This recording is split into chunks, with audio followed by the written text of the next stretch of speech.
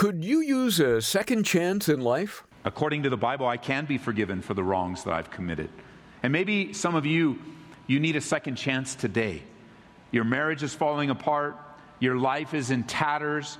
You've made some very wrong decisions that have led you down a path that you're not happy with, that the consequences are painful.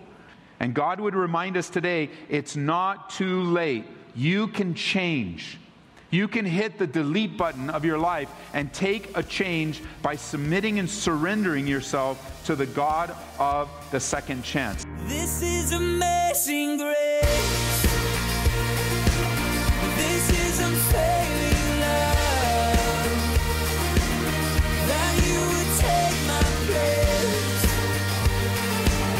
That you would bear my cross.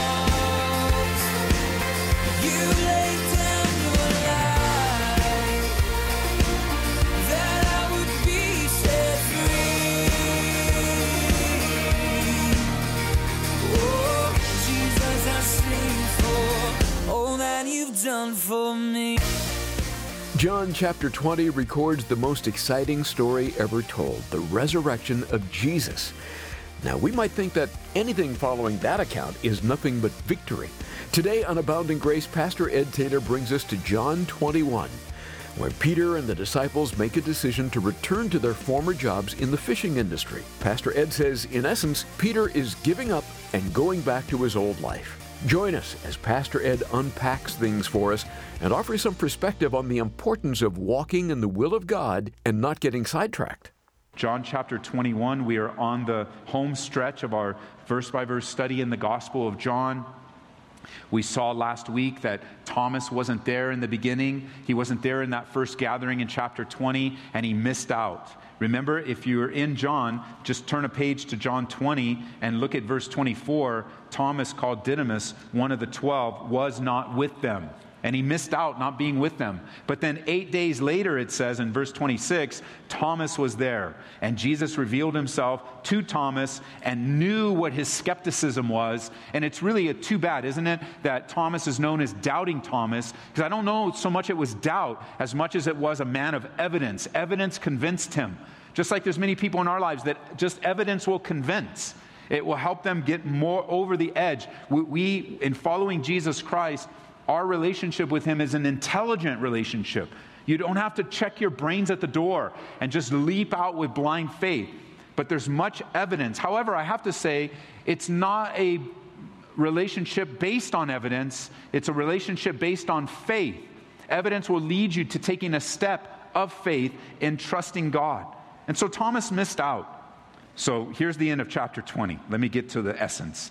And truly Jesus did many other signs in the presence of his disciples, which were not written in this book.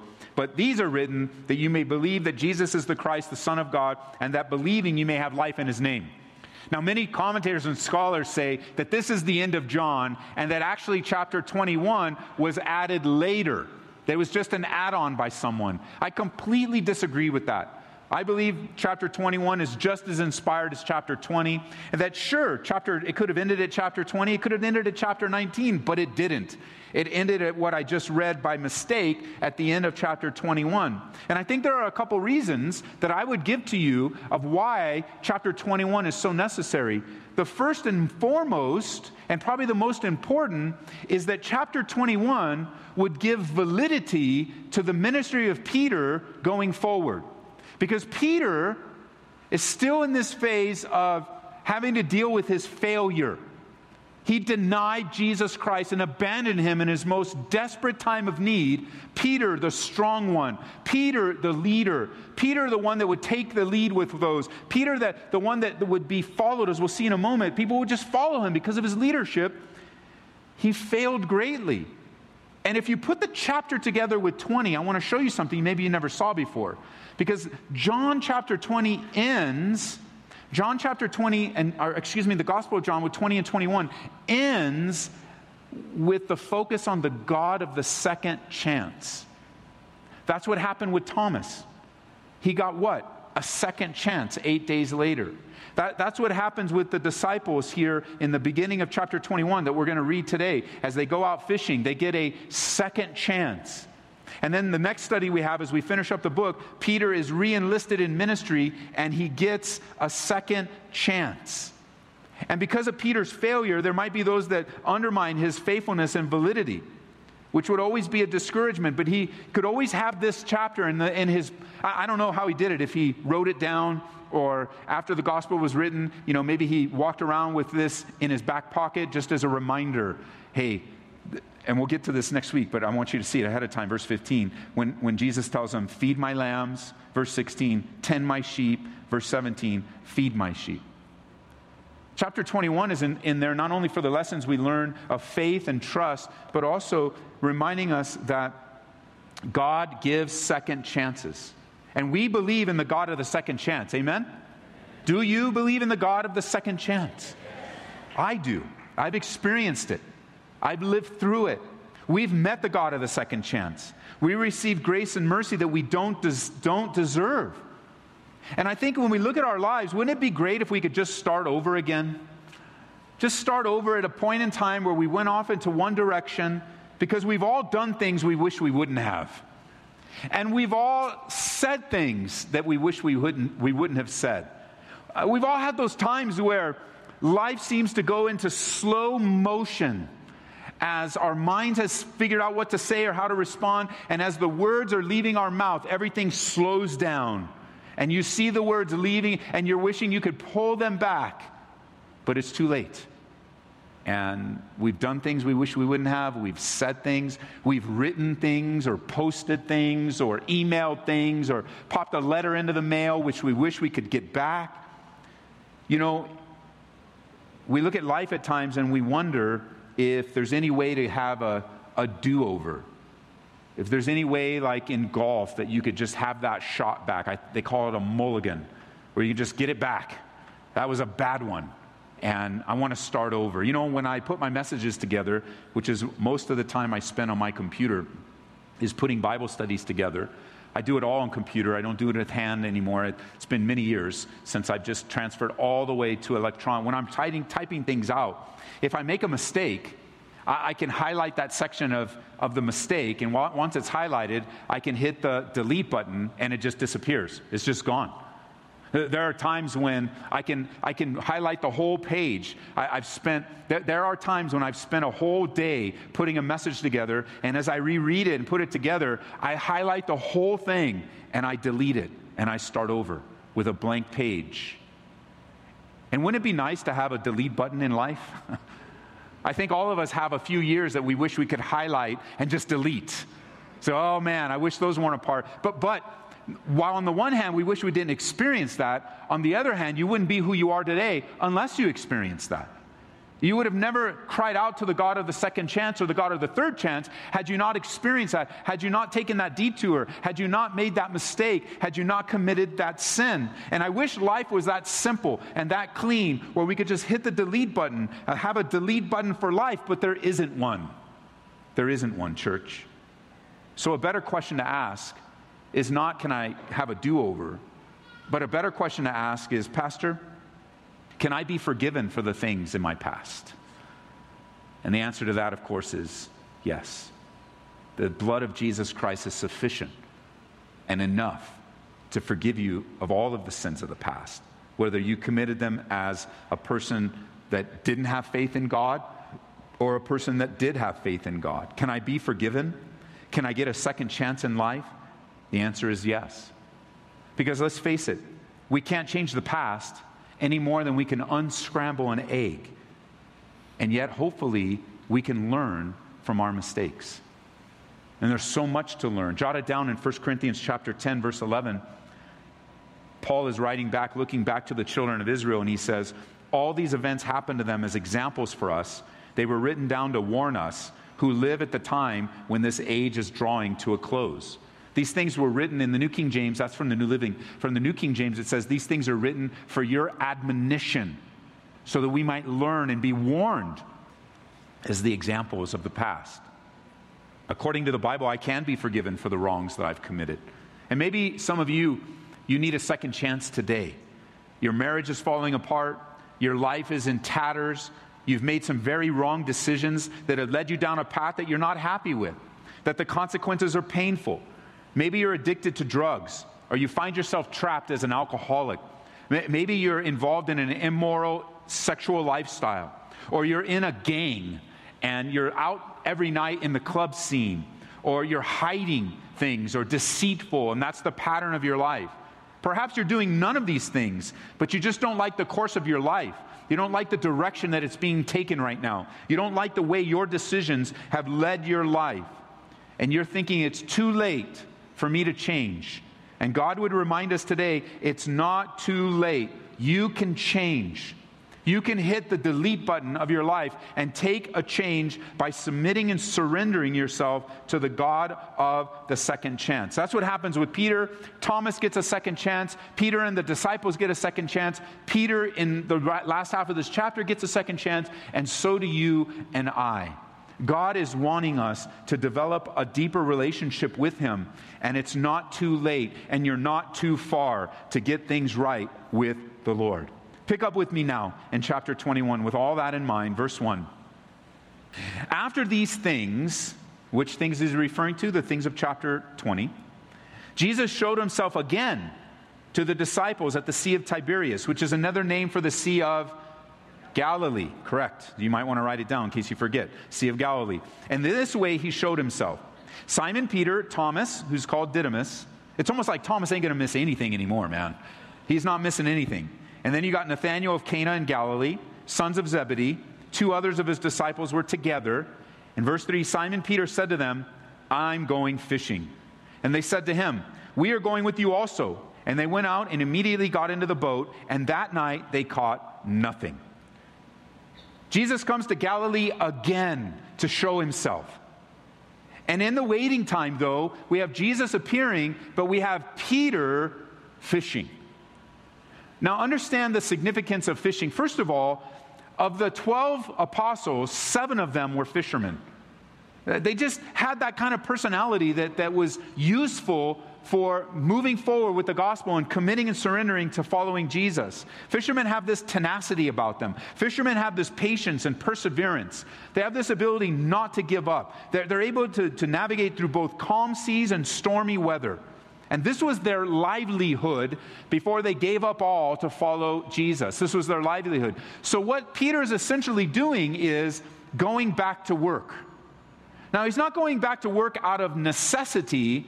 I believe he's going back to work out of, just giving up and just waiting and not sure what to do with his life. So I'm just going to go back to what I did before.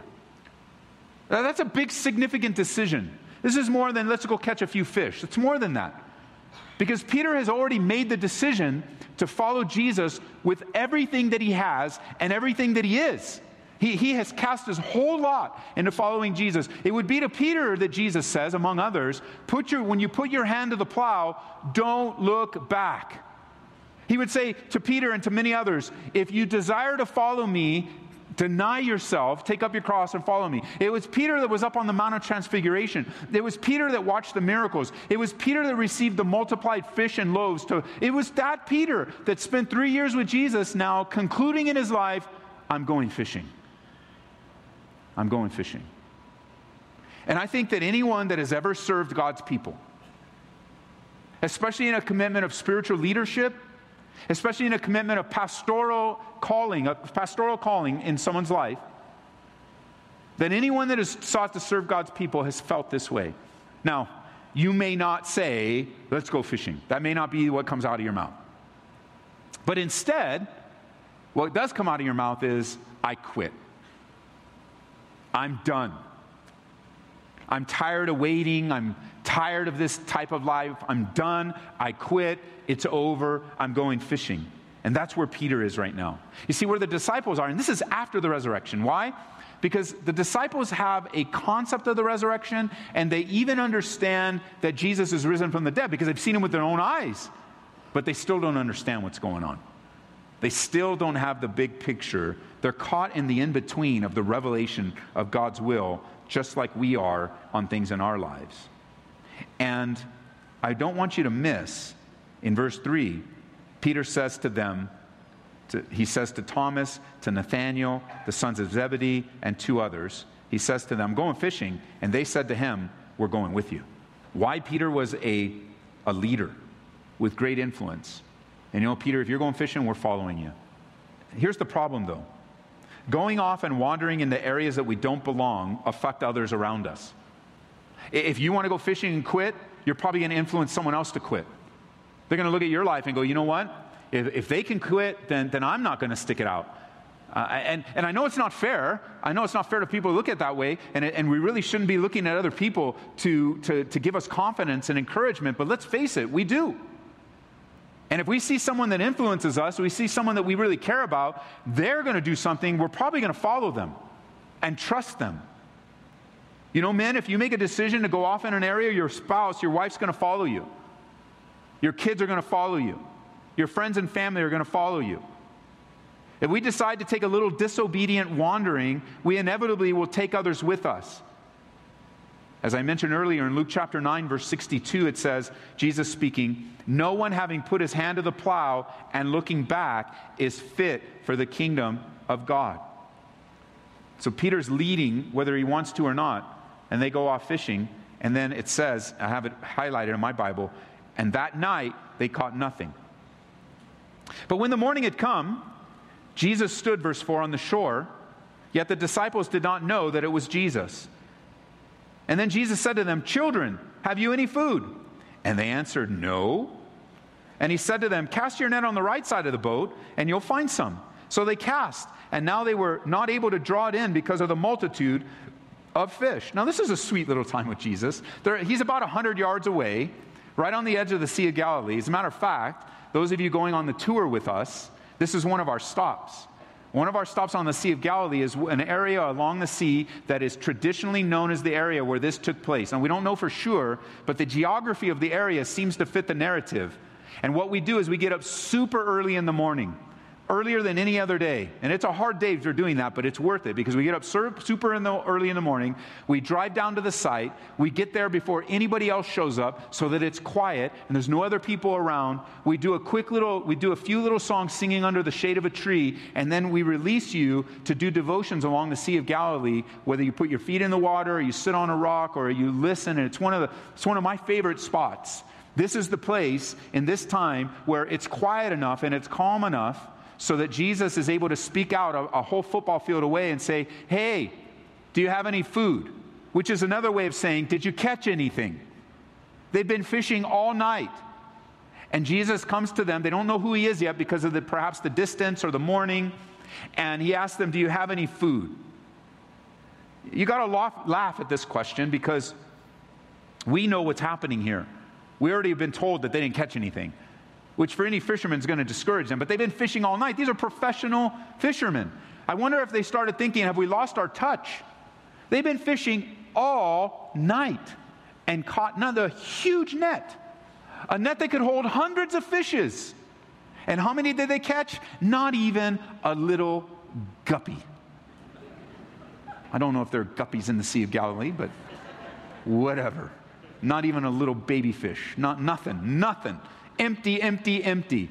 So get the picture. They go back. I'm going back to my old life. I don't need this. I'm not going to follow anymore. I'm going to go fishing. Let's do it. Everybody's following. All these fishermen, professional fishermen, they make their living on this. You know, you think of that show Deadliest Catch. These guys are, man, they're tough.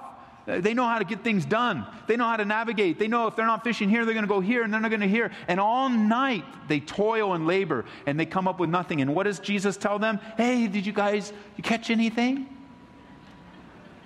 Now, this question wasn't for the knowledge of Jesus. He knows. This is a pattern that God uses throughout the Bible, you know. Coming to those that he loves and asking a question that he already knows the answer, but he wants you to answer. You say, "Ed, where does that happen?" Well, consider the life of Adam, right in the Garden of Eden. Adam commits a heinous sin that we're all still paying for ourselves to this day. And he and his wife commit this sin, and they understand, their eyes are open. Now they understand, man, we're in big trouble. And what do? They cover up. They try to cover their nakedness up, and they try to hide in the garden. And what does God say? "Adam, where are you?" As if they're playing hide and seek, and God doesn't know. Of course he knows. He was asking the question, so Adam, would admit where he's at. It would come out of his lips. I think of Elijah, what we're studying on our midweek Bible study right now, going from the heights of victory at Mount Carmel, and then he's threatened by Jezebel, King Ahab's wife. I'm going to kill you, just like you killed those prophets. And that just sunk him, and he got discouraged, and he ran away, and he's hiding in the caves. And that's the place, you'll recall, you Bible students, where there was an earthquake, and there was a mighty wind, and there was a fire. But the Bible says God wasn't in any of that. And then it was a still small voice. And what did that still small voice say? Elijah, what are you doing here? It wasn't God finding out, why are you, he was saying, Elijah, what are you doing here? He asked him twice, before and after. What are you doing here? Jesus, he asked the disciples here, Peter and those that went with him, did you catch anything? Is it worth it? Are you finding satisfaction in this decision? What's amazing is the instruction that he's given. They don't know it's Jesus. And in verse 6 it says, cast the net on the right side of the boat, and you'll find some. And so they cast. And they've caught so much that they weren't able to draw it all in. Now, I thought about this. The typical boat of that day was about 6 to 8 feet wide. Not much. And so here's what's happening here. I don't know how it all went down. I think it had to be something miraculous that was holding that fish 6 feet from the net. The net was on this side. And then, I've got big feet, so here's 6 feet. So 1, 2, 3, 4, 5, 6. So from here to here. So about this far. This far. This far. They were fishing all night. And the fish were just on the other side of the boat. All night. So wherever they went, the fish just stayed over here. I don't know if they were looking, you can't catch me. And then they're scrambling for some reason. And I tend to think, the Bible doesn't give us much on this, but I tend to think they were going both sides of the boat the whole night and just catching nothing. So that by the time Jesus comes here and says, why don't you try the other side? It's almost like they're like, what? I've tried the other side 1,000 times, but we don't get any of that. But that's often the answer we get in counsel. That's the attitude that comes up when you're in deep distress. And a pastor or a friend says, why don't you try this? And your attitude is, I've already tried that. I'm done. I'm divorcing him. I'm done. So why don't you try this? No, I'm done. I'm out of here. You don't understand. This is how he's never going to change. Or the fisherman, no, she'll never, we'll never catch her. Never catch, never. It won't cast on their side. You're crazy. We've been here all night. How much longer do you want me to wait? How much longer do you want me to submit? How much longer? Listen, Jesus just comes and said, look, it's right there. Just cast your net. Just do what I say, Jesus says. For them, it was cast their net on the other side. And when they do, the nets are full. The nets are full. And let me just say this. To those of you that are weary of working, to those of you that are weary of and tired of toiling over the situation and mentally going through so much in your mind and you're ready to quit, the Bible declares to you today, it's just 6 feet. That's it. It's just 6 feet. You're going to quit and it's just 6 feet away. It's just 6 feet away. Don't quit. Maybe you needed to hear that today. We'll save the rest of this message for tomorrow. You're listening to Pastor Ed Taylor on Abounding Grace, and we're on the final leg of our journey through John. You can hear these radio programs on our website anytime at aboundinggraceradio.com. Another way to go and grow in the Word is by downloading our app. Search for Ed Taylor. This is a great way for you to take in the Word of God wherever you might be. Look for our podcast, too, wherever you get your podcasts. Now, see if this sounds familiar. You have a stubborn habit. You prayed about it, you surrendered it to God, and yet you still can't seem to break free. It's about that time that discouragement can begin to set in. Well, today we'd like to recommend a helpful book authored by Erwin Lutzer called How to Break a Stubborn Habit. In it, you'll find 3 essential ground rules you need to accept in order to change. Also, discover the secret to dismissing tempting thoughts. And Erwin Lutzer uncovers the roles of God, Satan, and your loved ones in your success or failure. Request a copy today when you give a gift of $25 or more to Abounding Grace.